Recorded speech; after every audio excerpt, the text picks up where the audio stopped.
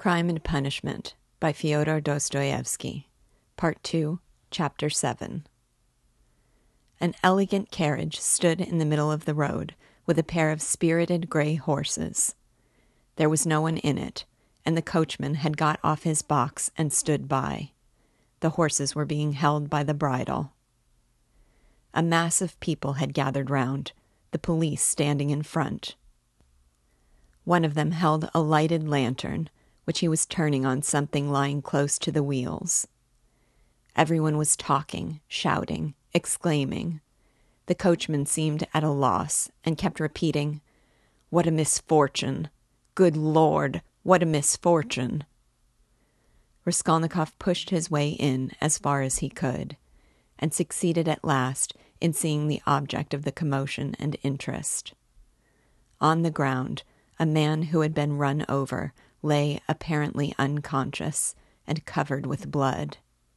He was very badly dressed, but not like a workman. Blood was flowing from his head and face. His face was crushed, mutilated, and disfigured. He was evidently badly injured. "Merciful heaven!" wailed the coachman. "What more could I do? If I'd been driving fast, or had not shouted to him, but I was going quietly, not in a hurry. Everyone could see I was going along just like everybody else. A drunken man can't walk straight, we all know. I saw him crossing the street, staggering and almost falling. I shouted again, and a second and a third time. Then I held the horses in, but he fell straight under their feet. Either he did it on purpose, or he was very tipsy. The horses are young and ready to take fright. They started. He screamed. That made them worse. That's how it happened." "That's just how it was," a voice in the crowd confirmed. "He shouted. That's true. He shouted 3 times, another voice declared. 3 times it was. We all heard it, shouted a third. But the coachman was not very much distressed and frightened. It was evident that the carriage belonged to a rich and important person who was awaiting it somewhere. The police, of course, were in no little anxiety to avoid upsetting his arrangements. All they had to do was to take the injured man to the police station and the hospital. No one knew his name. Meanwhile, Raskolnikov had squeezed in and stooped closer over him. The lantern suddenly lighted up the unfortunate man's face.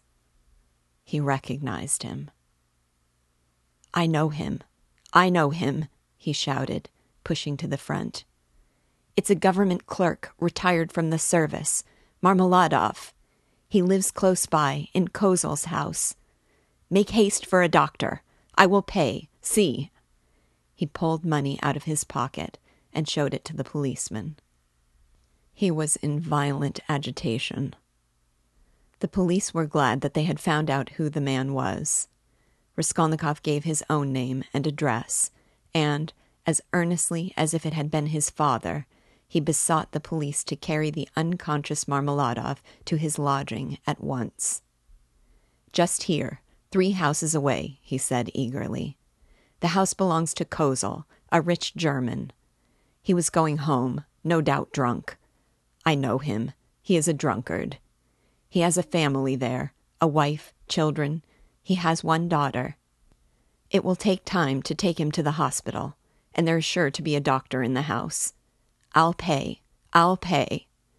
At least he will be looked after at home. They will help him at once. But he'll die before you get him to the hospital." He managed to slip something unseen into the policeman's hand. But the thing was straightforward and legitimate, and, in any case, help was closer here. They raised the injured man. People volunteered to help. Kozel's house was 30 yards away. Raskolnikov walked behind, carefully holding Marmeladov's head and showing the way. This way. We must take him upstairs, head foremost. Turn round. I'll pay. I'll make it worth your while," he muttered. Katerina Ivanovna had just begun, as she always did at every free moment, walking to and fro in her little room from window to stove and back again, with her arms folded across her chest, talking to herself and coughing. Of late, she had begun to talk more than ever to her eldest girl, Polenka, a child of 10, who, though there was much she did not understand, understood very well that her mother needed her, and so always watched her with her big, clever eyes and strove her utmost to appear to understand. This time, Polenka was undressing her little brother, who had been unwell all day and was going to bed. The boy was waiting for her to take off his shirt, which had to be washed at night. He was sitting straight and motionless on a chair, with a silent, serious face, with his legs stretched out straight before him, heels together and toes turned out. He was listening to what his mother was saying to his sister, sitting perfectly still with pouting lips and wide open eyes, just as all good little boys have to sit when they are undressed to go to bed. A little girl, still younger, dressed literally in rags, stood at the screen, waiting for her turn. The door onto the stairs was open to relieve them a little from the clouds of tobacco smoke which floated in from the other rooms and brought on long, terrible fits of coughing in the poor, consumptive woman. Katerina Ivanovna seemed to have grown even thinner during that week, and the hectic flush on her face was brighter than ever. "You wouldn't believe, you can't imagine, Polenka," she said, walking about the room, "what a happy, luxurious life we had in my papa's house, and how this drunkard has brought me, and will bring you all to ruin. Papa was a civil colonel, and only a step from being a governor, so that everyone who came to him said, 'We look upon you, Ivan Mikhailovich, as our governor.' When she coughed violently. 'Oh, cursed life,' she cried, clearing her throat and pressing her hands to her breast.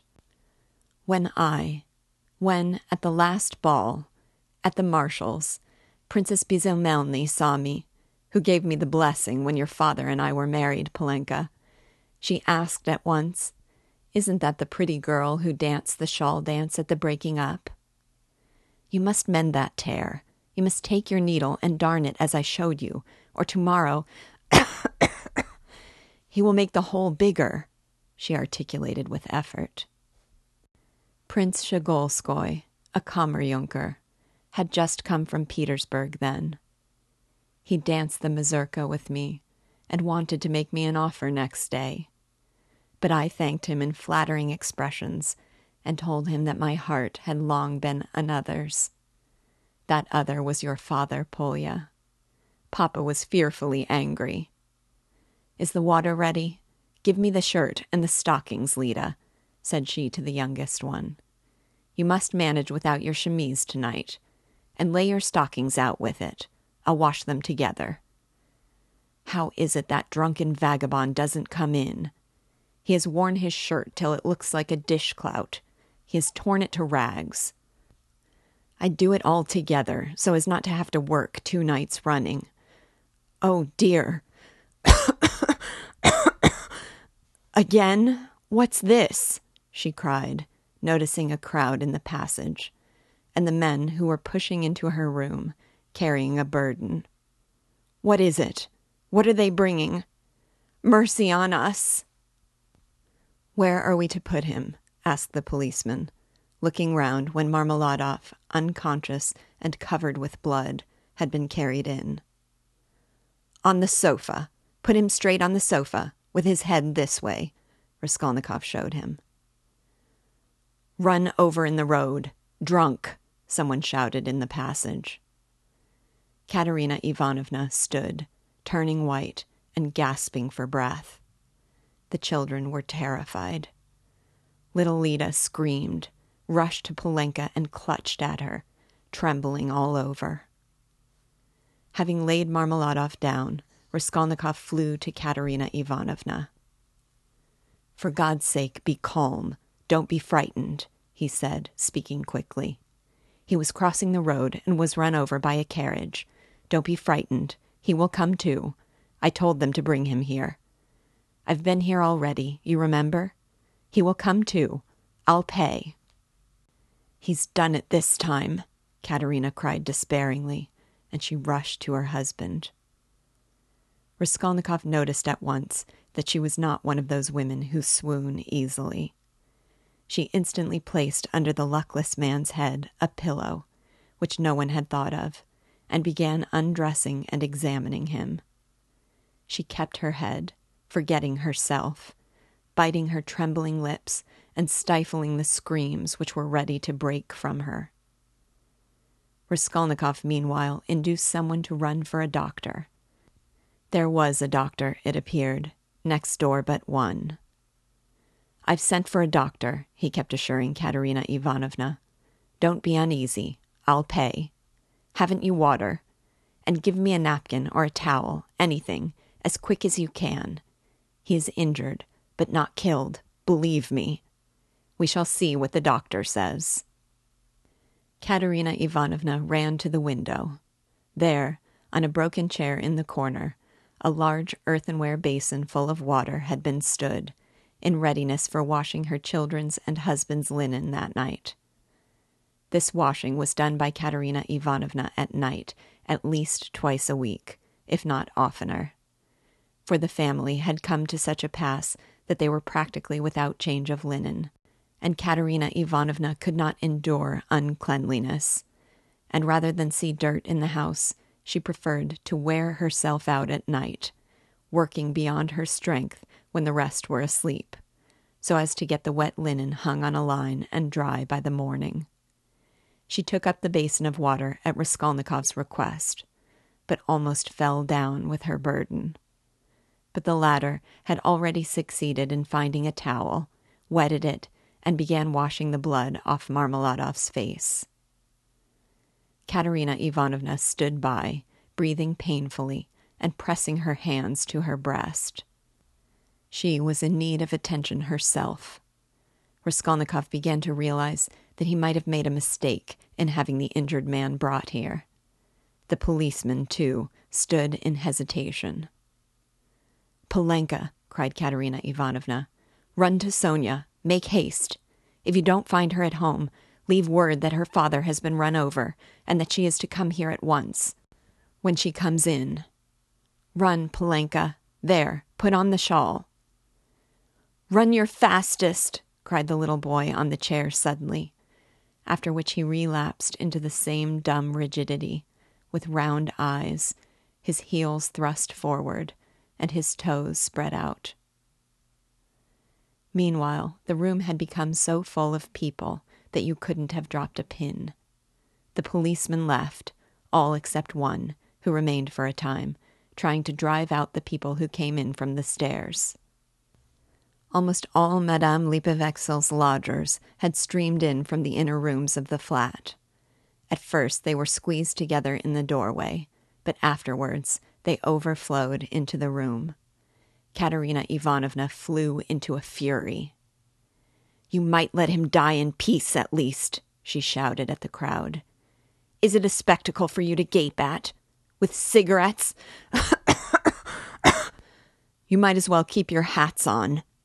And there is one in his hat. Get away. You should respect the dead, at least." Her cough choked her, but her reproaches were not without result. They evidently stood in some awe of Katerina Ivanovna. The lodgers, one after another, squeezed back into the doorway with that strange inner feeling of satisfaction which may be observed in the presence of a sudden accident, even in those nearest and dearest to the victim, from which no living man is exempt, even in spite of the sincerest sympathy and compassion. Voices outside were heard, however, speaking of the hospital, and saying that they'd no business to make a disturbance here.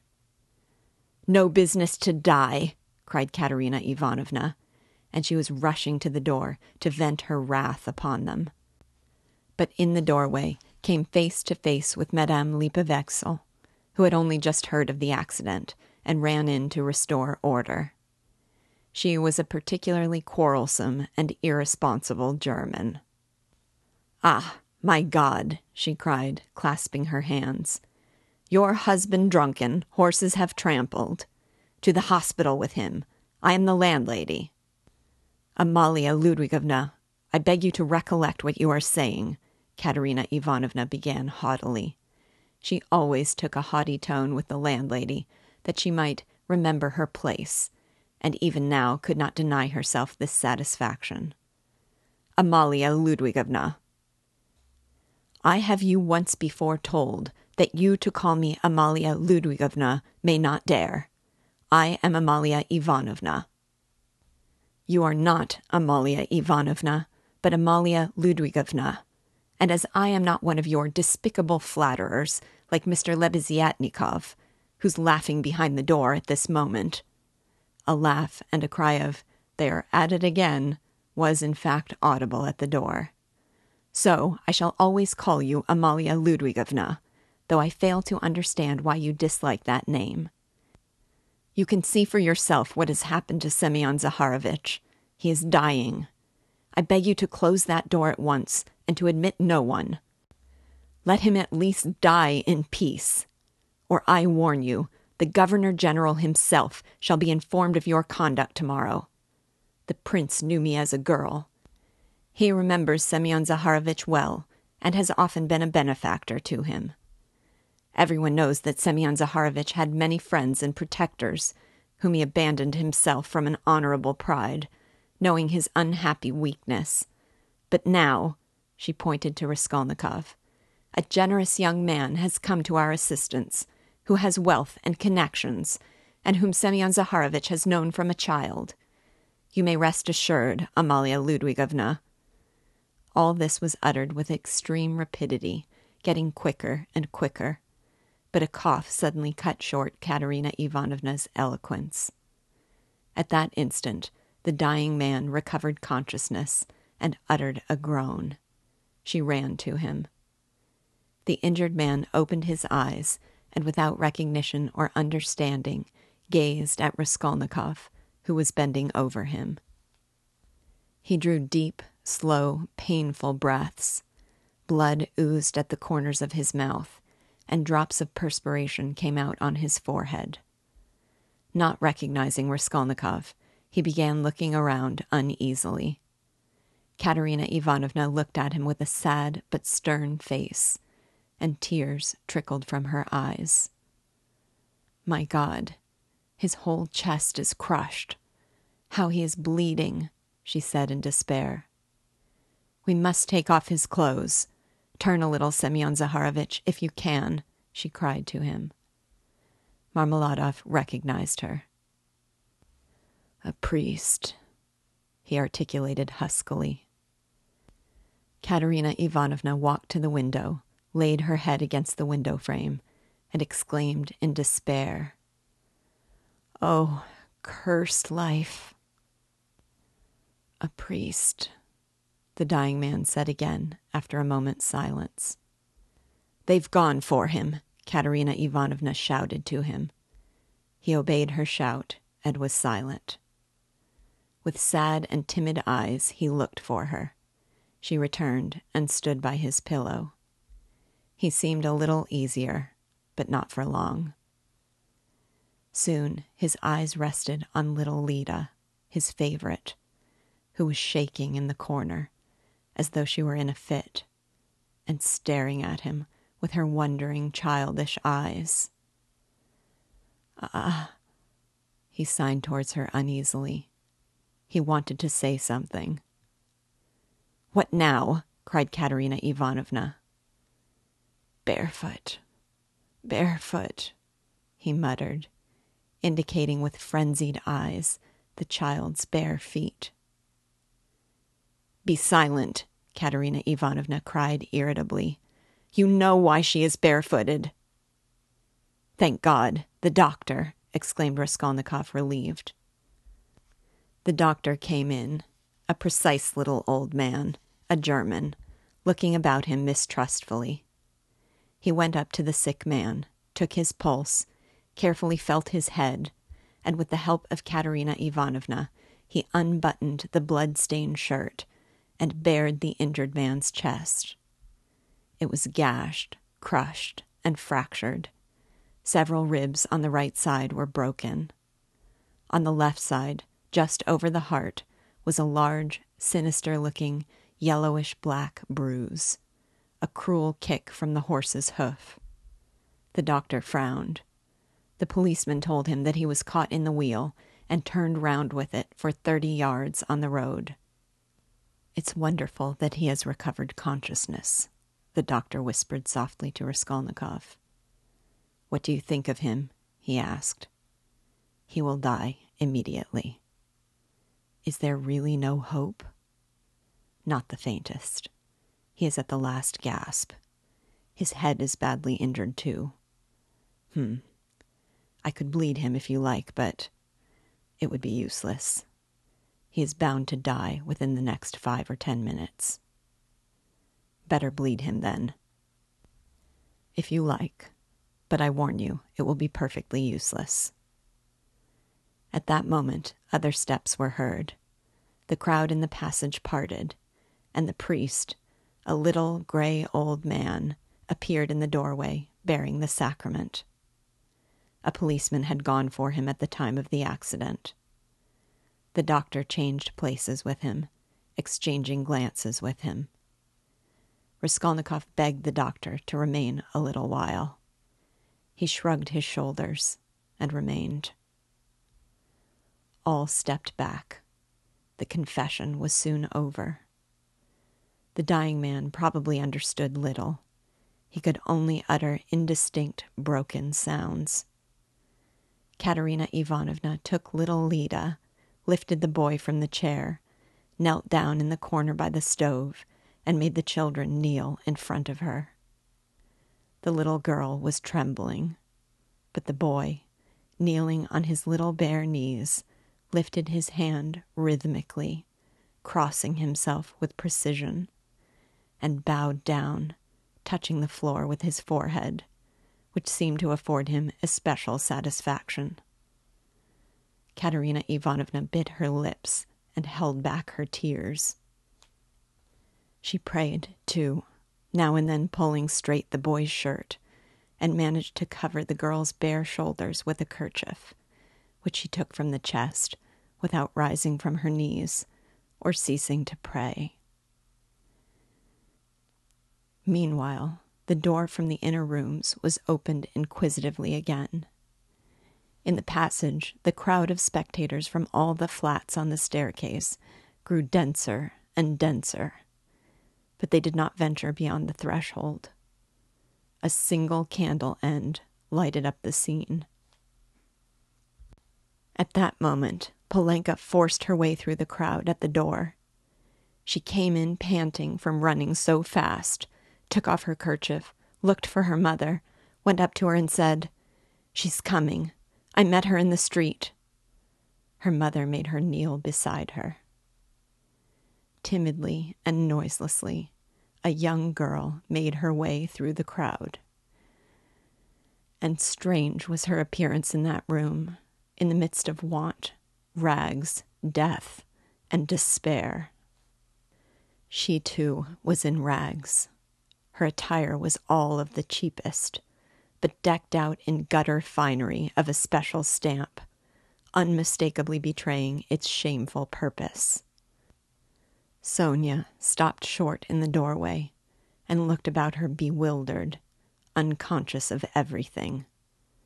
She forgot her fourth-hand, gaudy silk dress, so unseemly here with its ridiculous long train, and her immense crinoline that filled up the whole doorway, and her light-colored shoes, and the parasol she brought with her, though it was no use at night, and the absurd round straw hat with its flaring, flame-colored feather.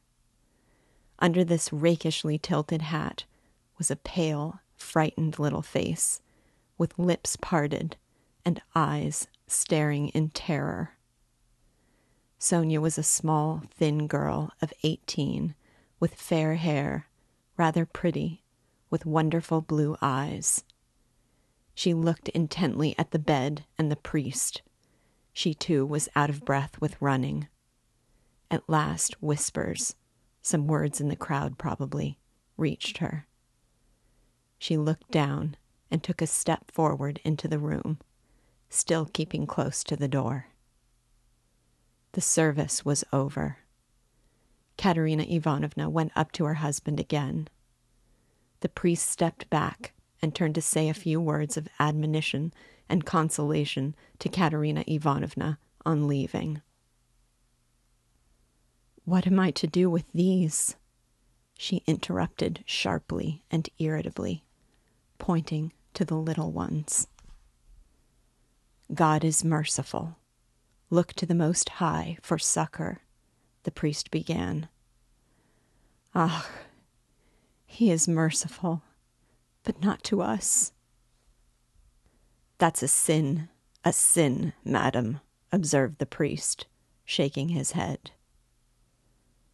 "And isn't that a sin?" cried Katerina Ivanovna, pointing to the dying man.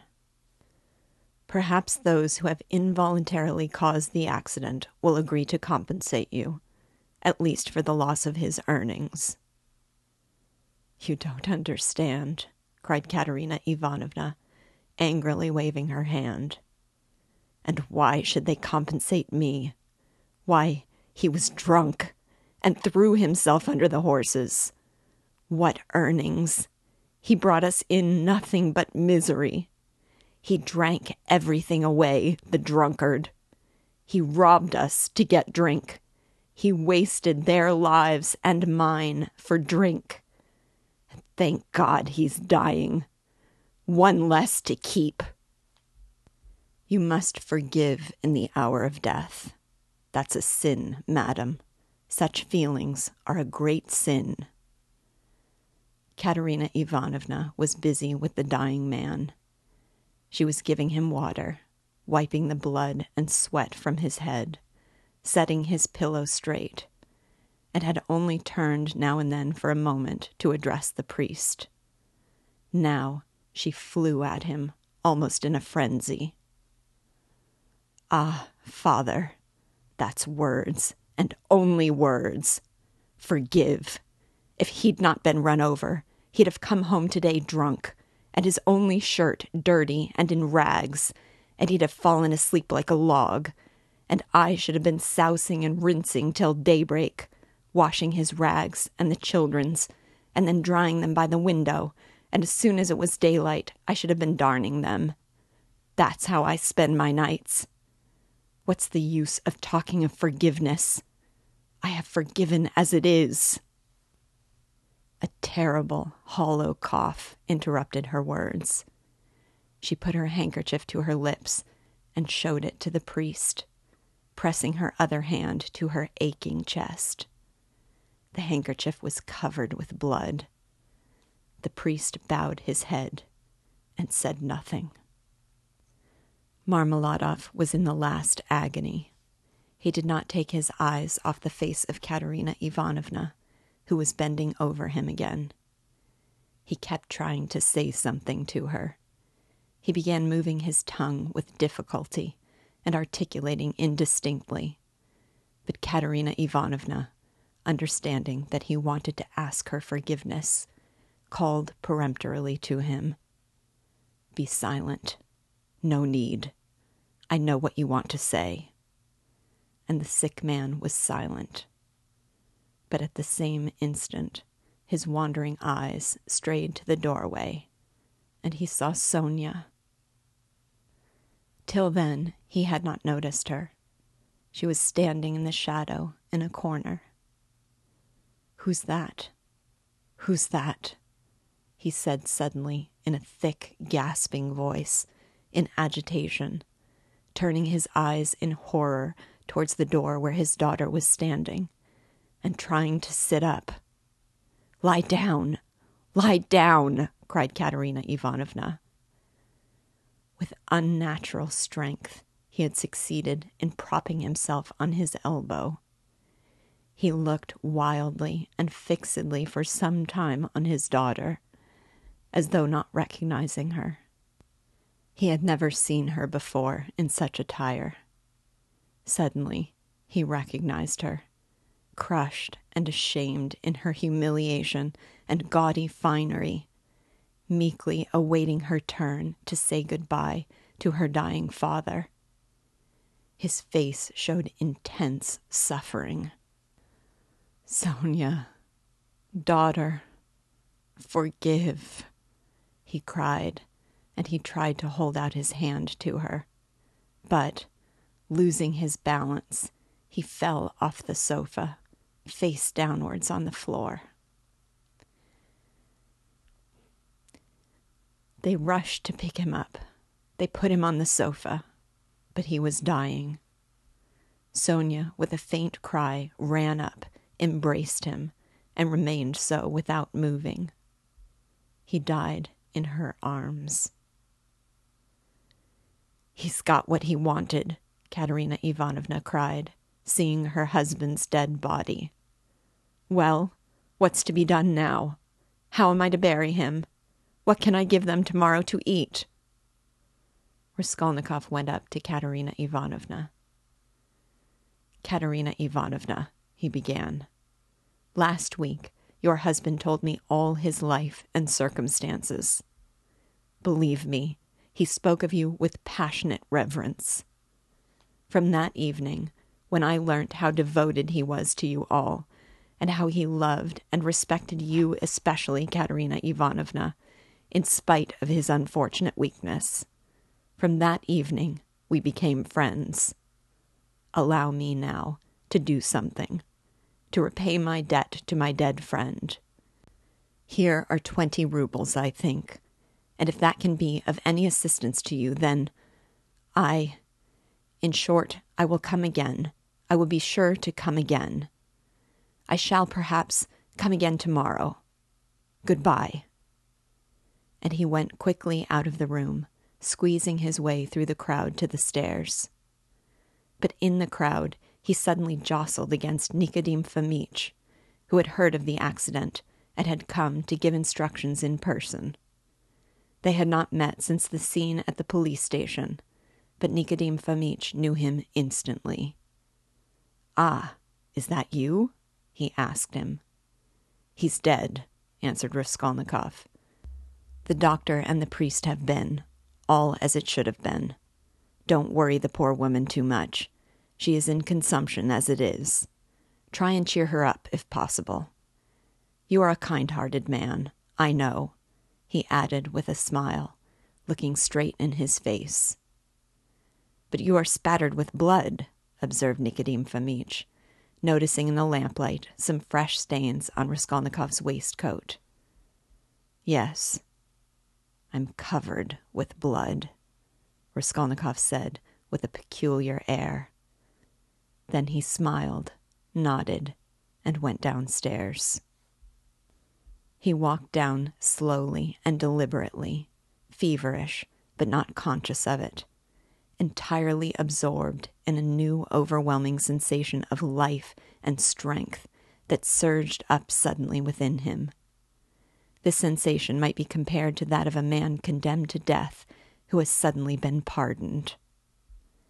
Halfway down the staircase, he was overtaken by the priest on his way home. Raskolnikov let him pass, exchanging a silent greeting with him. He was just descending the last steps when he heard rapid footsteps behind him.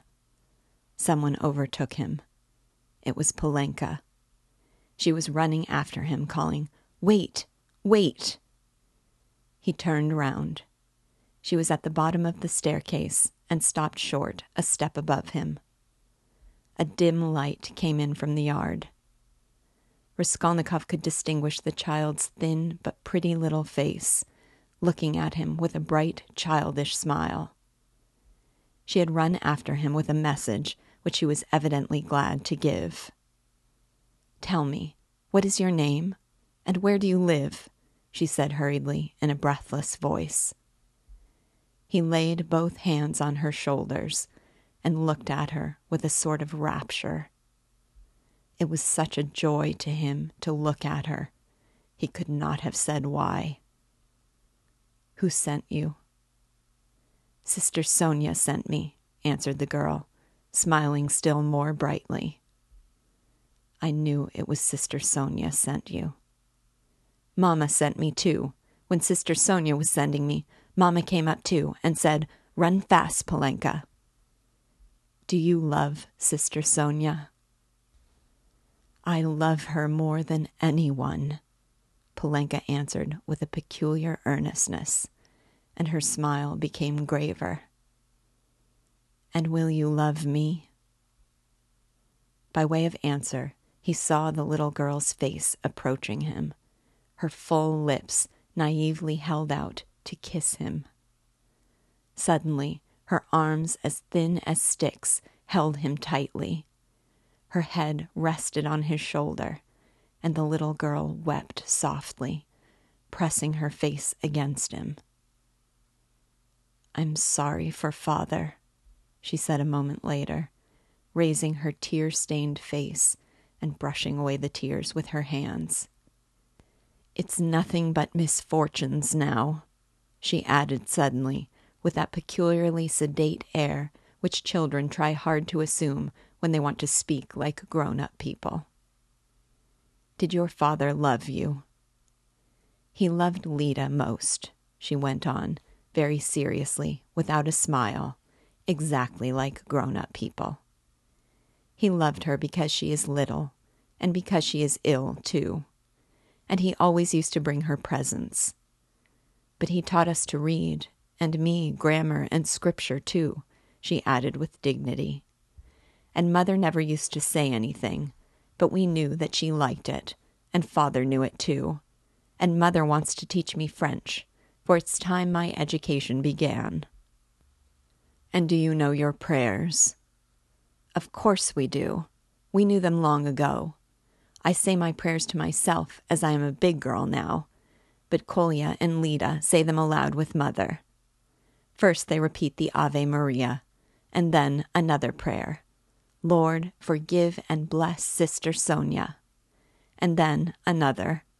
'Lord, forgive and bless our second father. For our elder father is dead,' and this is another one, but we do pray for the other as well. Polenka, my name is Rodion. Pray sometimes for me too. And thy servant Rodion, nothing more." "I'll pray for you all the rest of my life," the little girl declared hotly, and suddenly smiling again, she rushed at him and hugged him warmly once more. Raskolnikov told her his name and address, and promised to be sure to come next day. The child went away quite enchanted with him. It was past 10 when he came out into the street. In 5 minutes, he was standing on the bridge where the woman had jumped. "Enough," he pronounced resolutely and triumphantly. "I've done with fancies, imaginary terrors, and phantoms. Life is real. Haven't I lived just now? My life has not yet died with that old woman. The kingdom of heaven to her. And now, enough, madam. Leave me in peace. Now for the reign of reason and light, and of will, and of strength. And now we will see. We will try our strength," he added defiantly, as though challenging some power of darkness.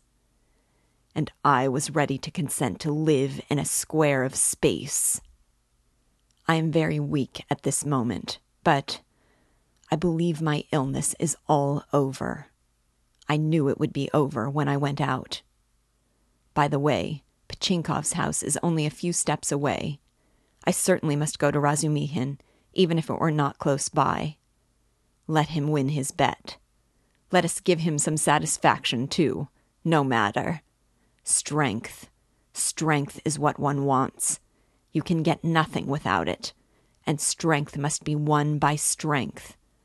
That's what they don't know," he added proudly and self-confidently, and he walked with flagging footsteps from the bridge. Pride and self-confidence grew continually stronger in him. He was becoming a different man every moment. What was it had happened to work this revolution in him? He did not know himself. Like a man catching at a straw, he suddenly felt that he, too, could live, that there was still life for him, that his life had not died with the old woman. Perhaps he was in too great a hurry with his conclusion, but he did not think of that. But I did ask her to remember thy servant Rodion in her prayers. The idea struck him. Well, that was in case of emergency, he added, and laughed himself at his boyish sally. He was in the best of spirits. He easily found Razumihin. The new lodger was already known at Pochinkov's, and the porter at once showed him the way. Halfway upstairs, he could hear the noise and animated conversation of a big gathering of people. The door was wide open on the stairs. He could hear exclamations and discussion. Razumihin's room was fairly large. The company consisted of 15 people. Raskolnikov stopped in the entry, where 2 of the landlady's servants were busy behind a screen, with 2 samovars, bottles, plates, and dishes of pie and savories brought up from the landlady's kitchen. Raskolnikov sent in for Razumihin. He ran out delighted. At the first glance, it was apparent that he had had a great deal to drink, though no amount of liquor made Razumihin quite drunk. This time, he was perceptibly affected by it. "Listen," Raskolnikov hastened to say. "I've only just come to tell you you've won your bet, and that no one really knows what may not happen to him. I can't come in. I am so weak that I shall fall down directly. And so, good evening, and goodbye. Come and see me tomorrow." "Do you know what? I'll see you home. If you say you're weak yourself, you must— And your visitors? Who is the curly-headed one who has just peeped out?" "He?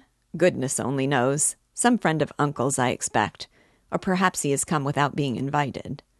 I'll leave Uncle with them. He is an invaluable person. Pity I can't introduce you to him now. But confound them all now. They won't notice me, and I need a little fresh air, for you've come just in the nick of time. Another 2 minutes, and I should have come to blows. They are talking such a lot of wild stuff. You simply can't imagine what men will say. Though why shouldn't you imagine? Don't we talk nonsense ourselves? And let them. That's the way to learn not to. Wait a minute. I'll fetch Zosimov." Zosimov pounced upon Raskolnikov almost greedily. He showed a special interest in him. Soon his face brightened. "You must go to bed at once," he pronounced, examining the patient as far as he could. "And take something for the night. Will you take it? I got it ready some time ago. A powder." "2, if you like," answered Raskolnikov. The powder was taken at once. "It's a good thing you are taking him home," observed Zosimov to Razumihin. "We shall see how he is tomorrow. Today he's not at all amiss. A considerable change since the afternoon. Live and learn." "Do you know what Zosimov whispered to me when we were coming out?" Razumihin blurted out, as soon as they were in the street. "I won't tell you everything, brother, because they are such fools. Zosimov told me to talk freely to you on the way, and get you to talk freely to me, and afterwards I am to tell him about it, for he's got a notion in his head that you are mad, or close on it. Only fancy. In the first place, you've 3 times the brains he has. In the second, if you are not mad, you needn't care a hang that he has got such a wild idea. And thirdly, that piece of beef whose specialty is surgery has gone mad on mental diseases. And what's brought him to this conclusion about you was your conversation with Zamyetov." "Zamyetov told you all about it?" "Yes, and he did well. Now I understand what it all means, and so does Zamyetov. Well, the fact is, Rodia, The point is, I'm a little drunk now, but that's no matter. The point is that this idea, you understand, was just being hatched in their brains. You understand? That is, no one ventured to say it aloud, because the idea is too absurd, and especially since the arrest of that painter, that bubble's burst and gone forever. But why are they such fools? I gave Zamyatov a bit of a thrashing at the time. That's between ourselves, brother. Please don't let out a hint that you know of it. I've noticed he is a ticklish subject. It was at Louisa Ivanovna's. But today it's all cleared up. That Ilya Petrovitch is at the bottom of it. He took advantage of your fainting at the police station, but he is ashamed of it himself now. I know that. Raskolnikov listened greedily. Razumihin was drunk enough to talk too freely. I fainted then because it was so close and the smell of paint, said Raskolnikov. No need to explain that. And it wasn't the paint only. The fever had been coming on for a month. Zosimov testifies to that. But how crushed that boy is now, you wouldn't believe. I am not worth his little finger, he says. Yours, he means. He has good feelings at times, brother. But the lesson you gave him today in the Palais de Cristal, that was too good for anything. You frightened him at first, you know. He nearly went into convulsions. You almost convinced him again of the truth of all that hideous nonsense, and then you suddenly put out your tongue at him. There now, what do you make of it? It was perfect. He is crushed, annihilated now. It was masterly, by Jove. It's what they deserve. Ah, that I wasn't there. He was hoping to see you awfully. Porfiry, too, wants to make your acquaintance. Ah, he too. But why did they put me down as mad? Oh, not mad. I must have said too much, brother. What struck him, you see, was that only that subject seemed to interest you. Now it's clear why it did interest you, knowing all the circumstances, and how that irritated you and worked in with your illness. I'm a little drunk, brother, only, confound him, he has some idea of his own. I tell you, he's mad on mental diseases. But don't you mind him. For half a minute, both were silent. Listen, Razumihin, began Raskolnikov. I want to tell you plainly. I've just been at a deathbed, a clerk who died. I gave them all my money. And besides, I've just been kissed by someone who, if I had killed anyone, would just the same. In fact, I saw someone else there, with a flame-colored feather. But I'm talking nonsense. I'm very weak. Support me. We shall be at the stairs directly. What's the matter?